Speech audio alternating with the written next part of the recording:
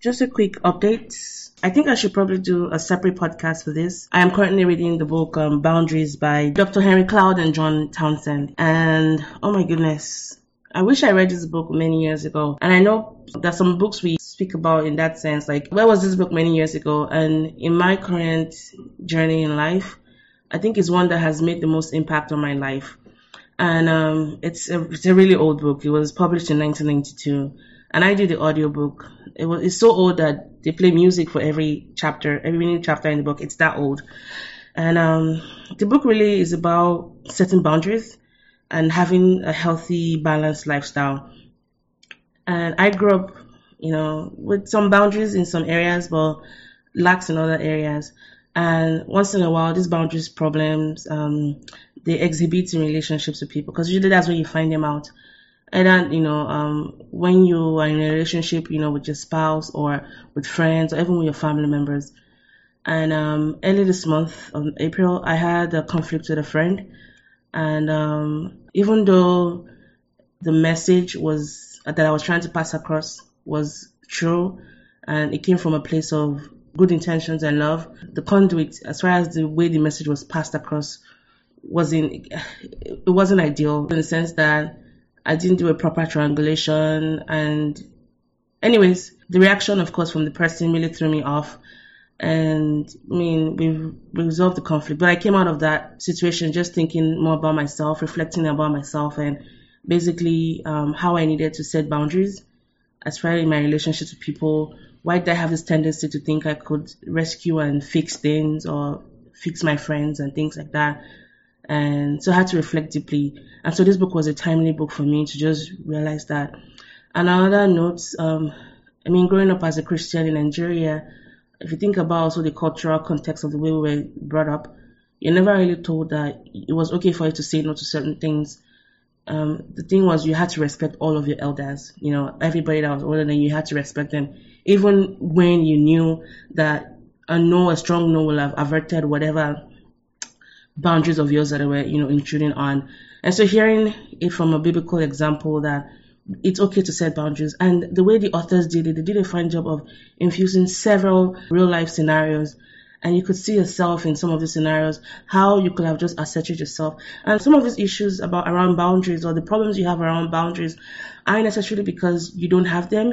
It could also be due to the way you grew up. If your parents didn't set some, tones with you, or telling you it was okay for your voices to be heard, or that you had an opinion about certain things around the house. So I didn't have that in certain areas. I think a child growing up in Nigeria in those days, you had to listen to your parents. You couldn't assert yourself, you couldn't defend some things and all that. And so, anyways, I love this book. I love that it helps you shake off that feeling of selfishness you think you have when you decide to say no to some stuff. It helps you to understand that you cannot control anything. The only thing you can control is your reaction and your position in some things. So rather than just trying to tell the person, if you don't change, you're a horrible person, you need to change.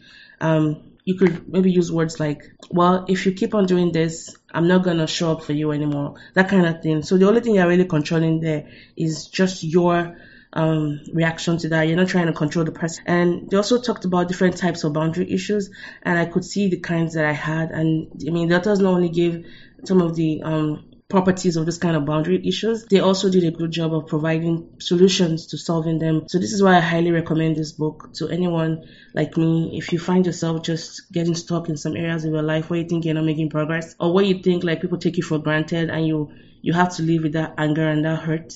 And if you find yourself just getting, irritable around people, or you've had to avoid friends, or you find people avoiding you as well, I highly recommend this book, and it's a life-changing book for me. Like I said, I read the audiobook. I'm going to go ahead and order the hard copy so I can just have it.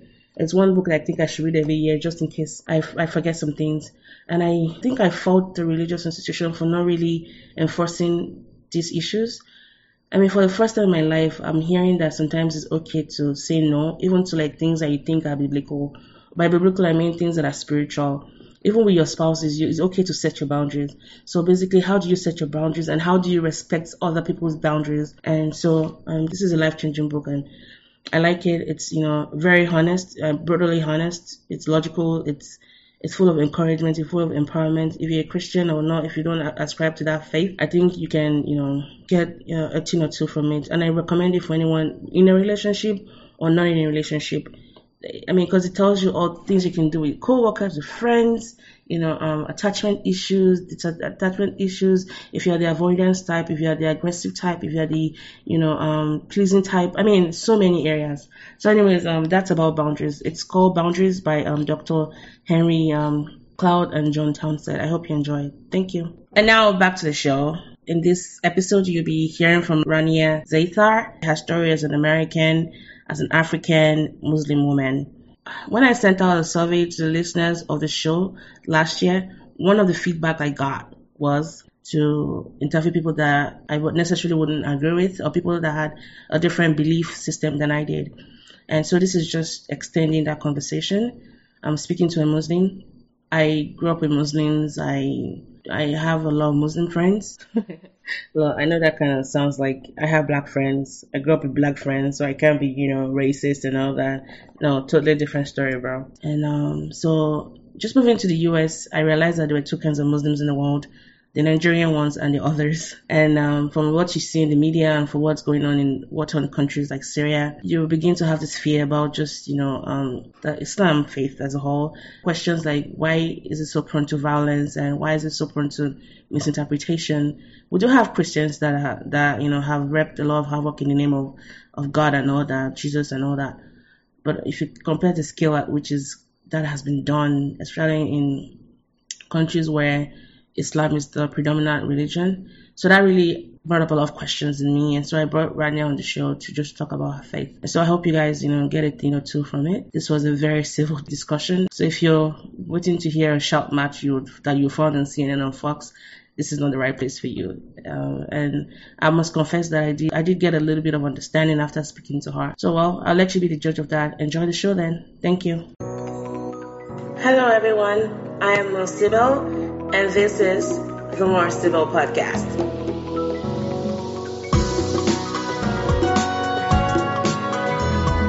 Hey everyone, today I have someone with me. They actually reached out to me after listening to one of my episodes, the one with Shama.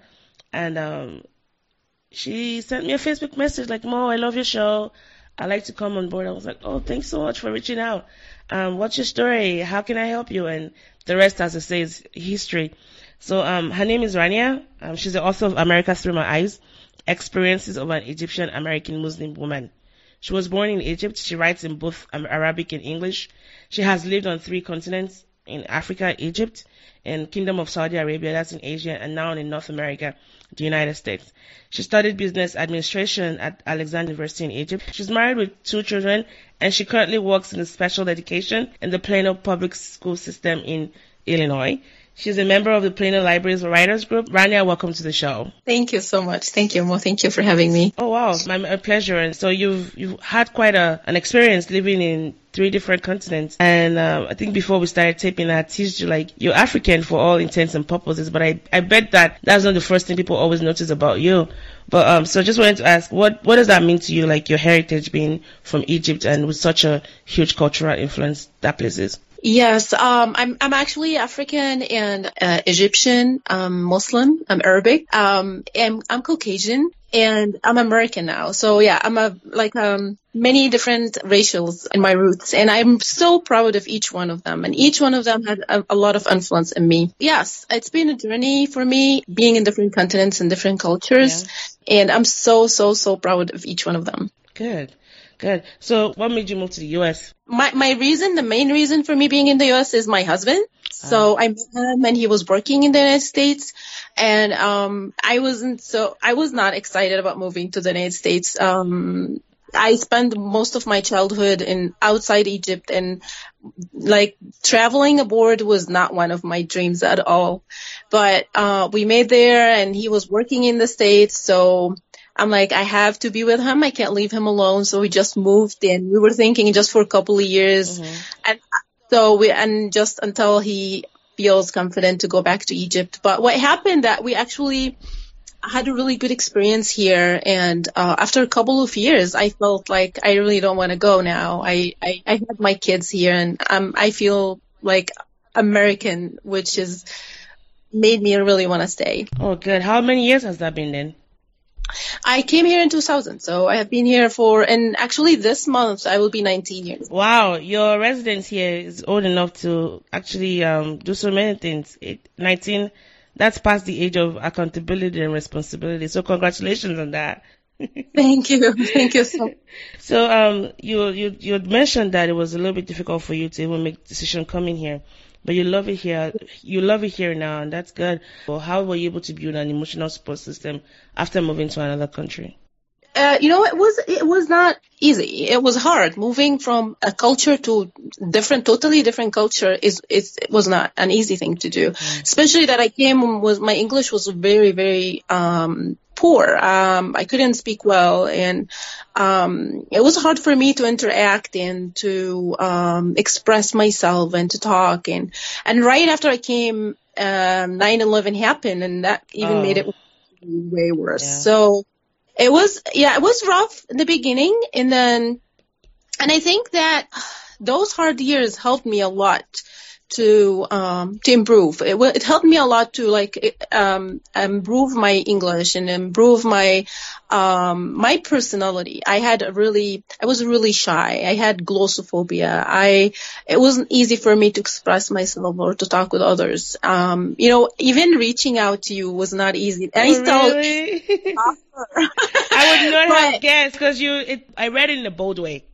Like your text was bold, like the way you expressed yourself and advocated for yourself, who you were, what I could help you with. I was like, wow, she's done a lot.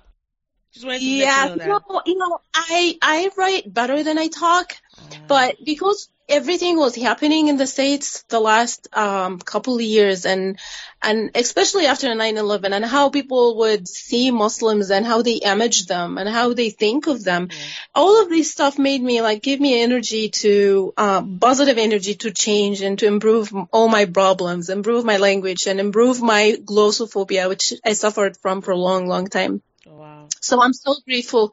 I'm so grateful for everything I went through, the bad ones as the good ones. Good.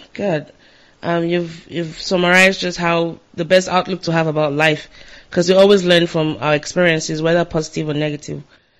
That's true. Good. So you've moved here. You've been here for 19 years. Before you moved here, you probably had some thoughts about the U.S. But having lived here for 19 years, what would you say are the feelings you had before moving to the U.S. and after coming here? How do you feel about the U.S. now that you've lived here compared to what you probably thought about it before moving here? Oh, totally different. So when I was in Egypt, most of my information about the U.S. was from the media. So I always got news about the U.S. from about the news, what happens always here for Muslims. So I watch the TV and I always hear negative news about the states, the politicians and what they do, and the conflict between Palestine and Israel and how they are acting towards that conflict and all this stuff. It's always negative information about the states. So for me, the United States was mostly politics. But when I came here and I start know people and I start see how amazing people are the Americans and how they accept me, how they helped me to improve.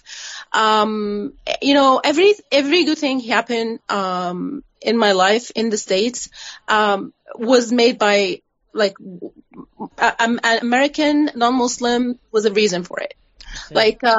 Everything, my work, my improvements in English, my book, which I published in my second language, something I never thought I would do in my life.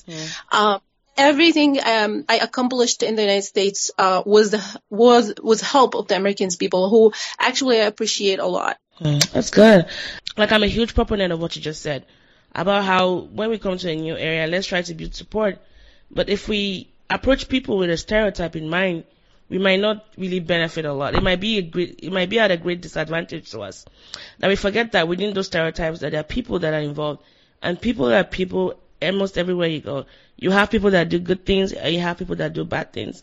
And if we can leave our comfort zone and see what can I learn from other people, how can I make them understand my culture better? And we find out that within those spaces, a lot of conversations go on, and then you really see people for who they are, like nice people. I'm sure the people that you probably maybe had like a negative view about based on what you watched on TV way back then are the ones that have genuinely helped you and you're better for it. That's true. And that's, my experience helped me a lot in giving excuses for those who don't know, or for those who would treat me poorly or badly because they see me a Muslim woman and they think bad of me because when they see me or they know I'm a Muslim, they would usually connect that with what they hear in the media. And that makes me like more patient and trying more to understand them and to give them all what they need to know me well. And that was like the main reason for me to publish the book. Like I really wanted people to understand me more, to know how I think, who I am, what is my culture, what is my religion, things that people don't really know a lot here in the States. Wow, thanks for sharing that.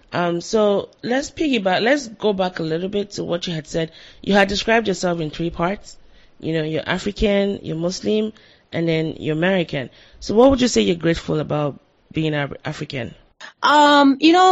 Egypt actually in North Africa, and it's in the middle of the world, and it also was because of the good location that Egypt and many nations occupied Egypt, like from Europe and Turkey, like England, Turkey, France. So many different nations were in Egypt for years and years, hundreds of years.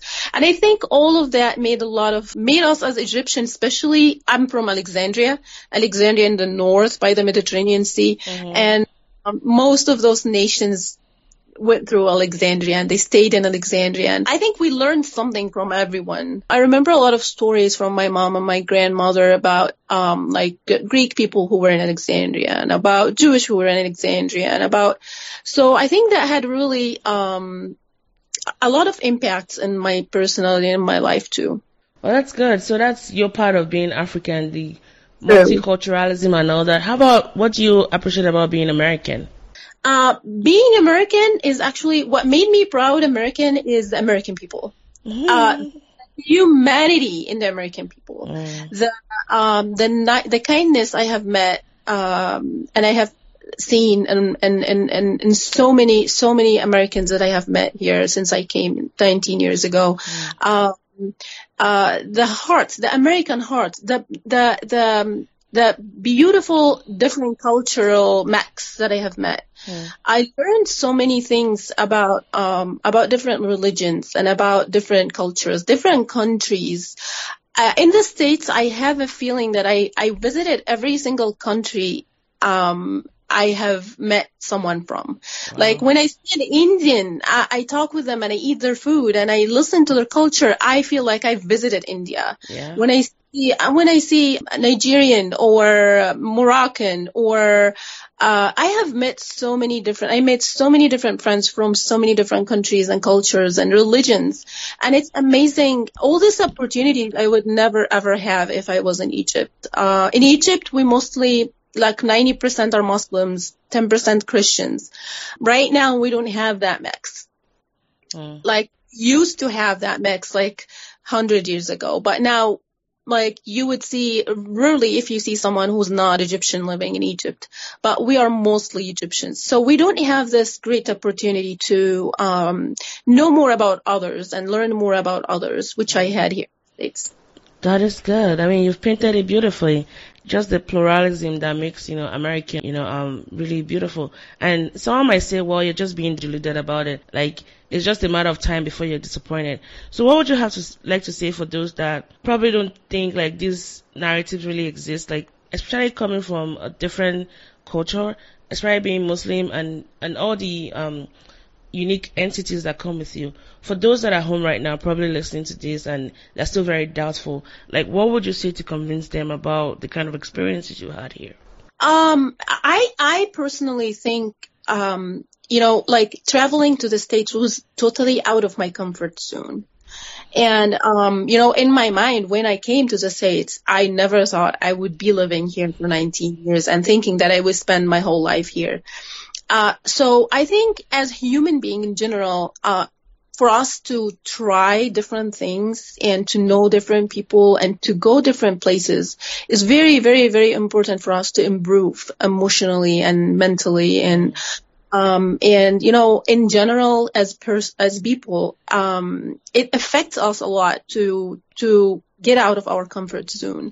Yeah. And I think, like, if you asked me when I came here, hey, Rania, you're going to live here you're just going to tell me you're going to live here for 19 years, you're going to publish a book in your second language, and you will be believing that you're American and you're going to stay here for the rest of your life. I would think you're crazy. Like, what are you talking about? That would never happen. But, we change. Like, it's naturally happens to us. But we have to help that change to happen. Yeah. Like, we have to try. And I understand, now, after all these years and after all this experience, when someone gave me bad ideas about specific kind of people, yeah, or a specific race or a specific religion, I totally understand that's impossible. Like, impossible. There is no religion that all of them are bad. There is no country all of them are bad. Yeah. This is how God created this earth. Like, you would find everything in everything. Yeah. So that's what I'm thinking. Very good, very good. So I think to ask you the third question, which I think is also equally important, will be about being Muslim. So let me give you a scenario. When I just moved here as a Nigerian, I felt this guilt of having to make sure that I represented my country well. Because almost what everybody knew about Nigeria was, 419, the Nigerian Prince camp. And so I worked extra hard to be sure that I wasn't, being, shady in all of my things. I was as straight as an arrow. I communicated clearly. I just felt this unnecessary pressure to make sure that everywhere I went, I was a good ambassador for Nigerians, because I didn't want to be just that extra person that would keep adding to that narrative of being, yet another bad Nigerian that wants to scam you or that wants to, take you for granted and whatnot. The question I'd like to ask regarding that would be, you being Muslim and given what's just happening around now, would you say you've also been under that kind of pressure? And I know it's a different kind of pressure for you. Yours is more religion and it's a little bit culture as well, because beyond Islam being your religion is also your own way of life. Would you say you've had some kind of pressure to be that model Muslim? I don't know if that question made sense. Yes, it does make sense. And it's very true. And it happens when I start wearing hijab. Because when I came here in the beginning, I didn't wear hijab. So most people would see me, they would never assume I'm a Muslim. They would always think, most people, if I go like a Mexican store, they right away think I'm Hispanic and they would talk to me in Spanish. So, yeah. So, ¿Habla español? Yes. Habla español. Sí. So when I started wearing my hijab, that's what happened. I had this, pressure. Like, I had felt like I'm now not myself. I'm not just Rania. I'm now that probably people think if I did something wrong, people would think of me as a person. They would think of my religion as a bad religion, which they already have the impact from the media. So I was like trying my best, acting, which is part of my hijab anyway. Like, part of wearing hijab is improving my behaviors and my character and doing what is the best in every situation I can. So I had this feeling way more when I started wearing my hijab. I felt more responsible about a religion, like 1.6 billion human being on earth. It's like there is one Muslim of each 4 Muslims, 4 human beings on earth. Yeah. So it's almost a quarter of the population. So it's a big responsibility, especially we are minority in the States. So we are almost 3% of the American population. So it's for people who don't really have the chance to see a lot of Muslims. They won't recognize that Muslims, just as any other religion, any other culture, you might find good people and you might find bad people. So yeah, it was, and still, I think if as much as I'm deciding to wear my hijab and to act as a Muslim and people would know I'm a Muslim, I would always have this pressure on me. Okay, thanks for answering that. So another question I had for you was, so looking at how you're Muslim here in America, what do you say will be some core differences between, say, you being a Muslim woman living in America and those living in Islamic countries? Are there core differences? Would you say living here has probably shifted some of your views, especially in relating to other people, and in what ways? Yes, definitely. That's definitely. And I think that's for not just for Muslims in majority Muslim countries, but I mean, it's would be for anyone in like even for Christians in Egypt. I mean, they didn't go through like learning other cultures or other religions or other, so that's I think what the difference between me as a Muslim living in a Muslim country and a Muslim living in a Western country is similar to any other minority in the United States or any other minority in a Muslim country. Okay. So usually minorities have more pressure in general. Like, I think what I'm going through, a Christian will be going through in Egypt. Also, this is a good point to talk about, because I hear a lot of questions because people would ask, Christians in Egypt are living like hard life, or they have like, they face a lot of problems. And when someone asks me that question, I always say, you think so because you always hear about the negative things that happens to Christians in Egypt. Like, if there is a wonderful experience that many Christians family going through in Egypt, you never hear about it. It won't make the news, probably. Yeah, it won't make the news. But what makes the news is the awful things that happens. So, and the awful things that happen to Christians in Egypt are very, very, very few, not as much as you're thinking, because you don't really hear about the positive things. So, and I think it's similar here too. Like, I mean, we hear sometimes about problems that happen to minorities in the States, but like, as me, I faced, I would say 4 or 5 horrible situations as a minority, just like kind of discriminations against me for being a Muslim. But in the other hand, I have faced like hundreds and hundreds, not thousands of positive situations, and nice people and nice comments and helping. And so usually when people would ask me, they would ask me, what are the negative things they have faced?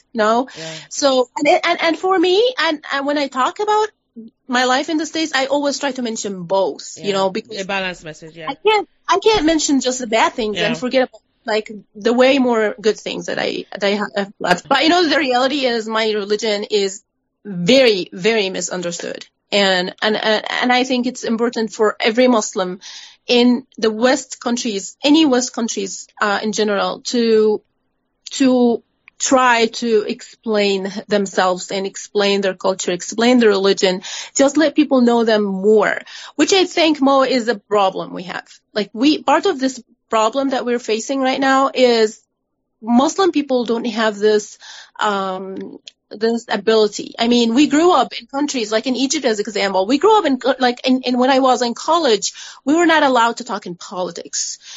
We couldn't. Like, people would talk in politics, say bad things about the president, they will be in jail.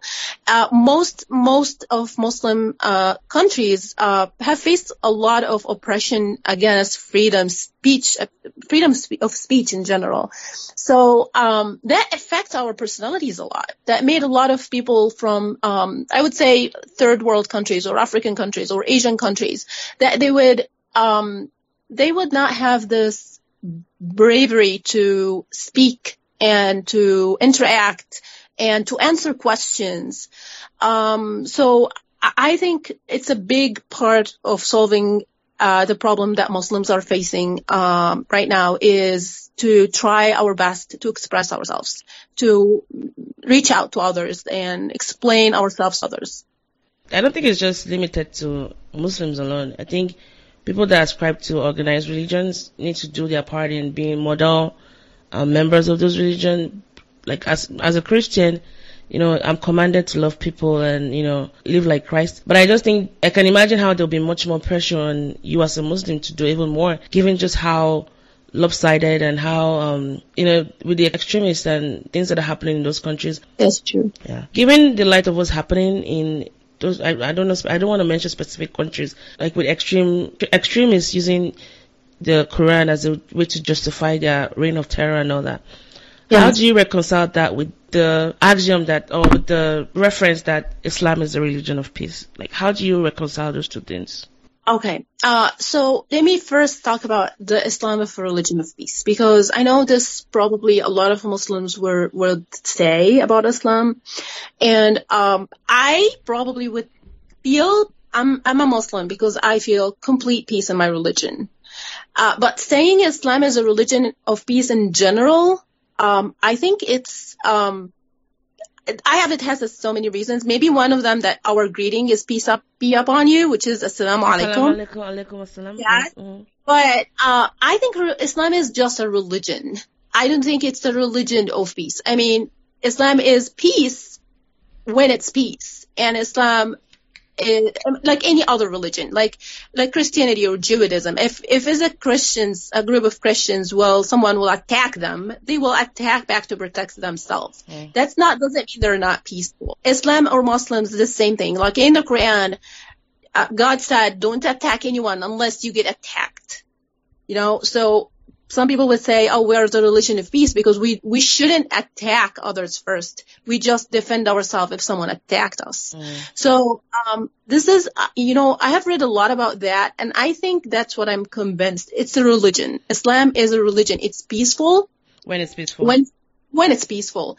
And it would be like they will declare war when it's a time of war. Mm. So just like any other nation or any other religion, as a Muslim, I would say about myself that Islam is peace for me. I mean, I read in so many different religions and I had a lot of information from my friends and their books and everything. And I choose to be a Muslim because I feel peaceful in that religion. Mm. So that's what I just want to clarify, because I know a lot of people now would say Islam is a religion of peace as a sign of, we're not terrorists. Islam is not about terrorism, which I think these two different things.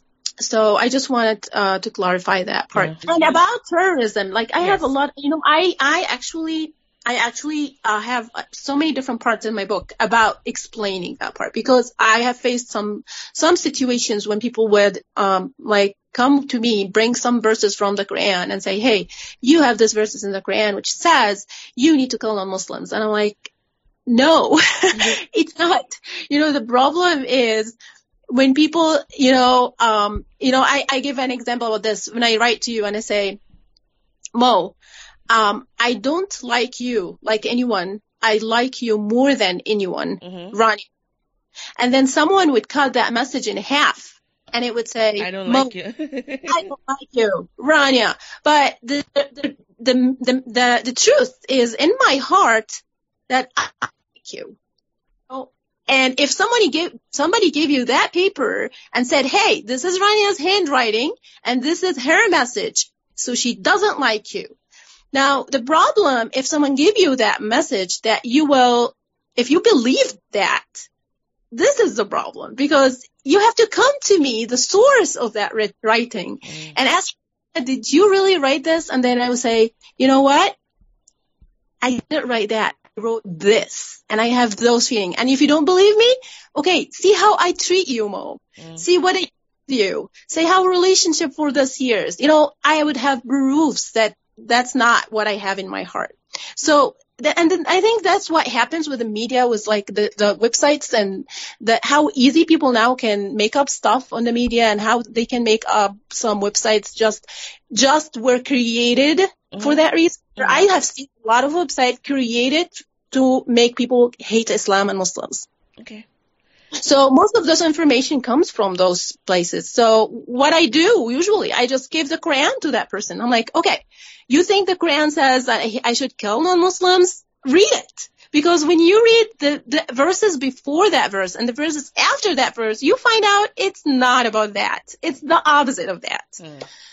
So I think it's a lack of knowledge. It's a lack of knowledge that we don't really go to the right sources to find information. We find it easy to get it from someone or from website. So maybe would you say that could explain why, for example, those that go the extreme length, they probably don't have a full understanding of the Quran, and they just take context and they act on those kind of things. And then Mo, just take a look on those groups, tourism groups. You will find out that all of these groups were created in war places. Mm-hmm. You would never find a tourism group that was created in a peaceful country.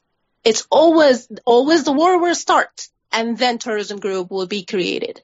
There is a lot of like conditions has to happen in order to wash brain someone to make him kill other human beings for a religion. You know, they have to do, there's so many factors that would create a tourist person.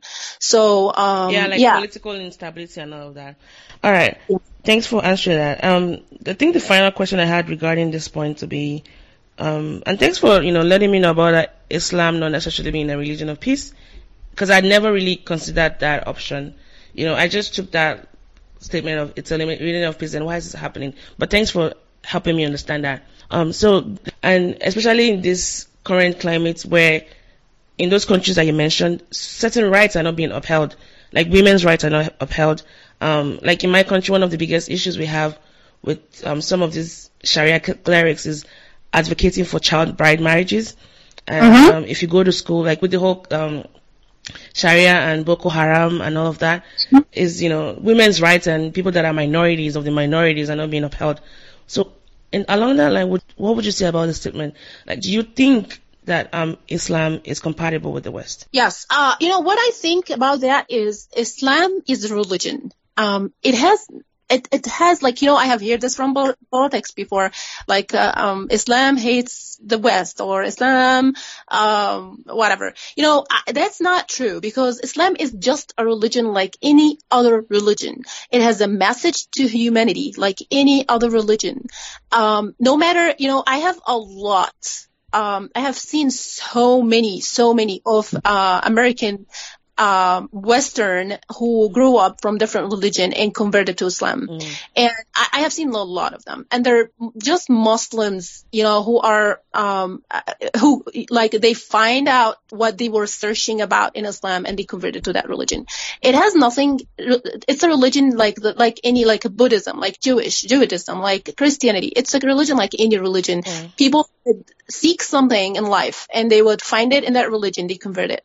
So I don't think Islam is something separate about the West. There are Muslims here in the United States since it started. Since the United States started, Muslim came was the slaves from Africa. There were a lot of them were Muslims, and they practiced Islam here for like generations and generations. There are Muslims in every single country in the world, of course. Like in England, and they're part of the society. They're part of the culture. They build. They work in medical. They're doctors. They're cab drivers.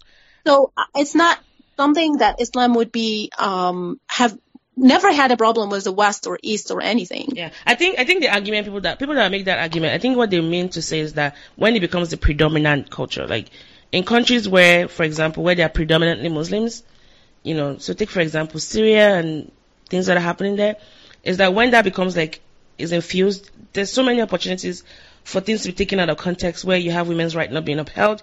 You can get stoned for doing this kind of stuff. I think that's what they mean. Like predominant. This is important, and this is important to say too, because what you're talking about, it's not Islam.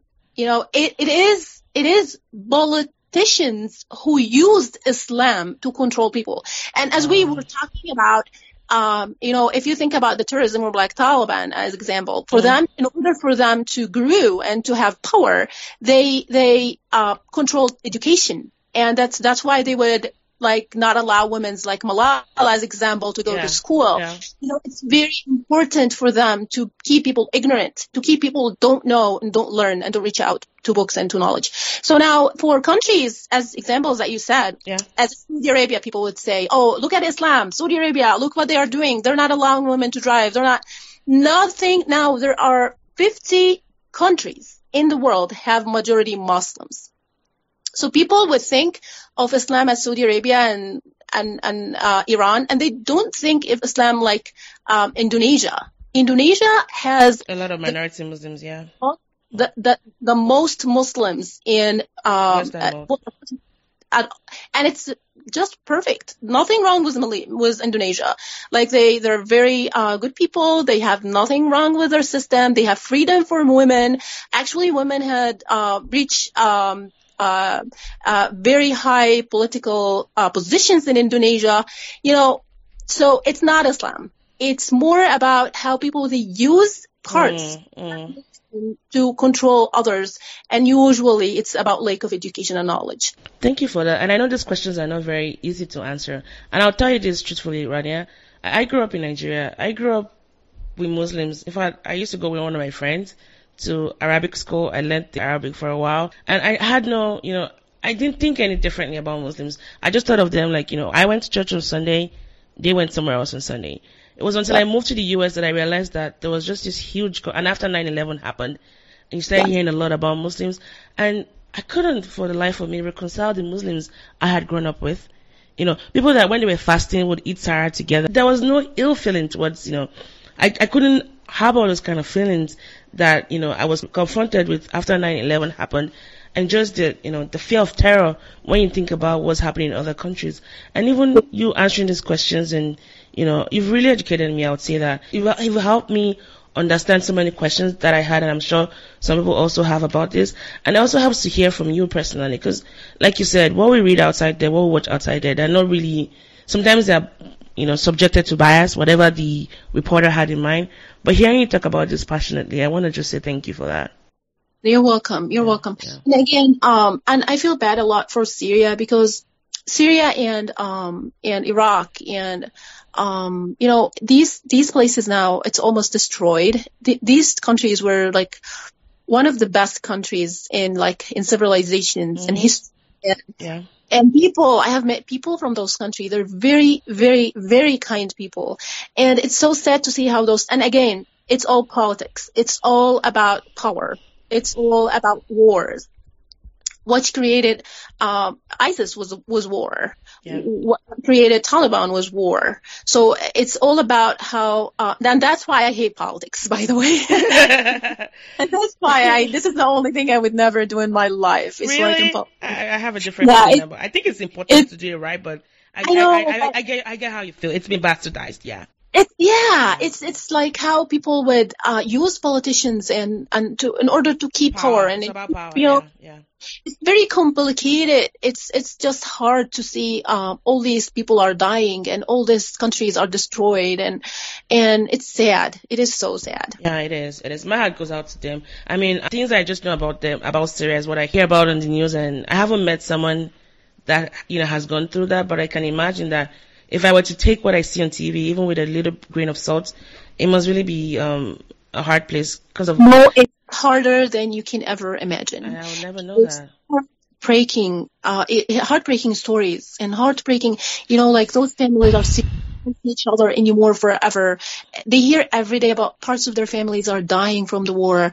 It's just it's hard. It's rough. And by the way, this is the best environment to create terrorists. Like the people there use this environment to get those little kids who lost their families and keep brainwashing them, and then the cycle continues. Yeah. Hey, do you want to go to heaven? You lost your family. You lost your house. You lost your job. You have nothing to do. You want to go to heaven? Okay, go take revenge from those who were attacking your country. I pray for peace for every country on earth. I pray for peace for everyone, every family, for every broken heart in this earth. I mean, you've hit the right spot right there. I think whatever religion we belong to, we can at least do that much. We can all unite our voices and pray for stability, especially for those that are hurting. I can't even imagine being separated from my family forever in such a violent, permanent way. So you've given us something to think about. Find ways to help, donate to worthy causes, and then keep praying for people that are, torn by war. Because at the end of the day, we're all gonna be either worse for it or better for it. And whether directly or indirectly, we're all in this together. That's true. Thanks for that reminder, Rania.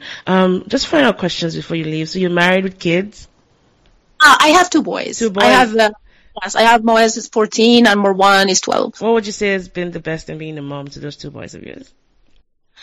I'm trying my best with them. Like, I'm enjoying all the journey with them. Yeah. And, I know it's very challenging for them. It's very challenging, because they were born here and, English is their first language. And at the same time, I try my best, me and my husband, to keep them, in contact with their family. We try to save money every year to go visit Egypt in the summer. We try to get them I remember my son when he was young, he was like 4 or 5, and he's saying in school, there's a grandparents day and there's cousins day and there's whatever, and he's like, Mom, I don't have grandparents, I don't have cousins. I'm like, we have everyone. They're just not here, but they're there. And I remember that situation. That's what actually gave me the huge encourage to do my best to take them at least once a year. Yeah. To get them to see their family, to know all my family, all my husband's family are in Egypt. I just have one cousin here. So I think it's very challenging for them to keep, the cultural heritage. Yeah. Yeah, keep learning about their culture and their religion and their Arabic. I try my best with them to keep the language, which is not easy language. Did they speak it? Did they speak it? They do. They speak really well. They just struggling a little bit in writing, but they can understand Arabic very well, which is a good thing. Yeah, it's been a very interesting journey to raise children between 2 different cultures. Oh, wow. Well, wish you the very best in that. And then finally, your book. Can you just give us a 30-second spiel on your book? What is it about and where we can buy it from? Sure. My book is available on Amazon and CreateSpace. And my book is my try to build bridges, let people know me more, know my fellow Muslim American, understand us more, know why we wear hijab, why we fast in Ramadan, why, what is our religion? Is our religion ask us to be violent anyway? Is our religion asking us to love other people from all other religions and cultures or no? Tell some stories about my life in the States, how people changed me, how American people changed my life and my personality. So it's like a kind of memoir about my life here in the States, trying to express myself for non-Muslims. Thank you. And You're welcome. And I really appreciate if anyone had the chance to read the book, if they give a review on Amazon, because really that's a lot to spread the word. That's good. That's encouraging, because a lot of us come here without, maybe probably the best view about America, but we come here and we've benefited a lot, but we forget to keep sharing those stories, especially for the benefits of those that are coming ahead after us. To let them know, okay, this is how you navigate this space. You're going to meet good people and bad people, but then how do you, thrive over everything that you find yourself, whatever situation you find yourself in here. So, the main reason for me to write and to publish the book was my kids. I really wanted the people to understand as human beings, not judge them as the media is saying about them. They're not the media. They're very nice, kind, helpful, cheerful boys that I don't want someone to mistreat them when they know they're Muslims, just because, lack of knowledge who are Muslims. Thank you. Thanks for that. And I will put a link on the announcement when I do release this and let people know where to buy your book from. Thanks a lot, Rania. I have learned a lot from you today. Thanks for sharing, those questions I had about Islam, especially from your own personal experiences. And just want to thank you for reaching out. I really commend you. And congrats on your book. And I know you have another one coming. So I wish you all the very best in that. And if there are other ways we can help you on the show, just, you're always more than welcome to come back here again. And I do hope that you had a good time on the show today. Thank you so much, Mo. I really enjoyed it so much. And thank you for helping spreading the word. And I really appreciate that. Anytime, sister, African sister. All right, everyone. That was the show with Rania. We've covered a lot of ground today, just, about her identity as American, as African, and also as a Muslim woman. If you enjoyed this content of this episode, let me know on Instagram, Facebook, Twitter. You can also check out the website, www.mosibo.com. Well, I've been your host, Mosibo, and thank you all for listening.